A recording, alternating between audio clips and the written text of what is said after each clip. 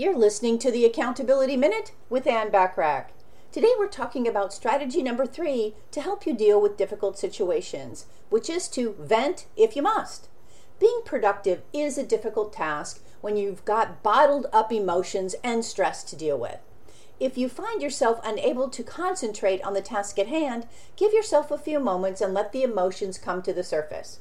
Cry, scream, yell, or go outside and run. Whatever you need to do to regain your focus. I believe you can have a 5-minute little pity party, then put your big girl or big boy pants on and deal with it so you can move on. Be aware you are a leader and your team will be watching you. Be careful what you show in front of them because they will certainly feed off your state of calm or chaos.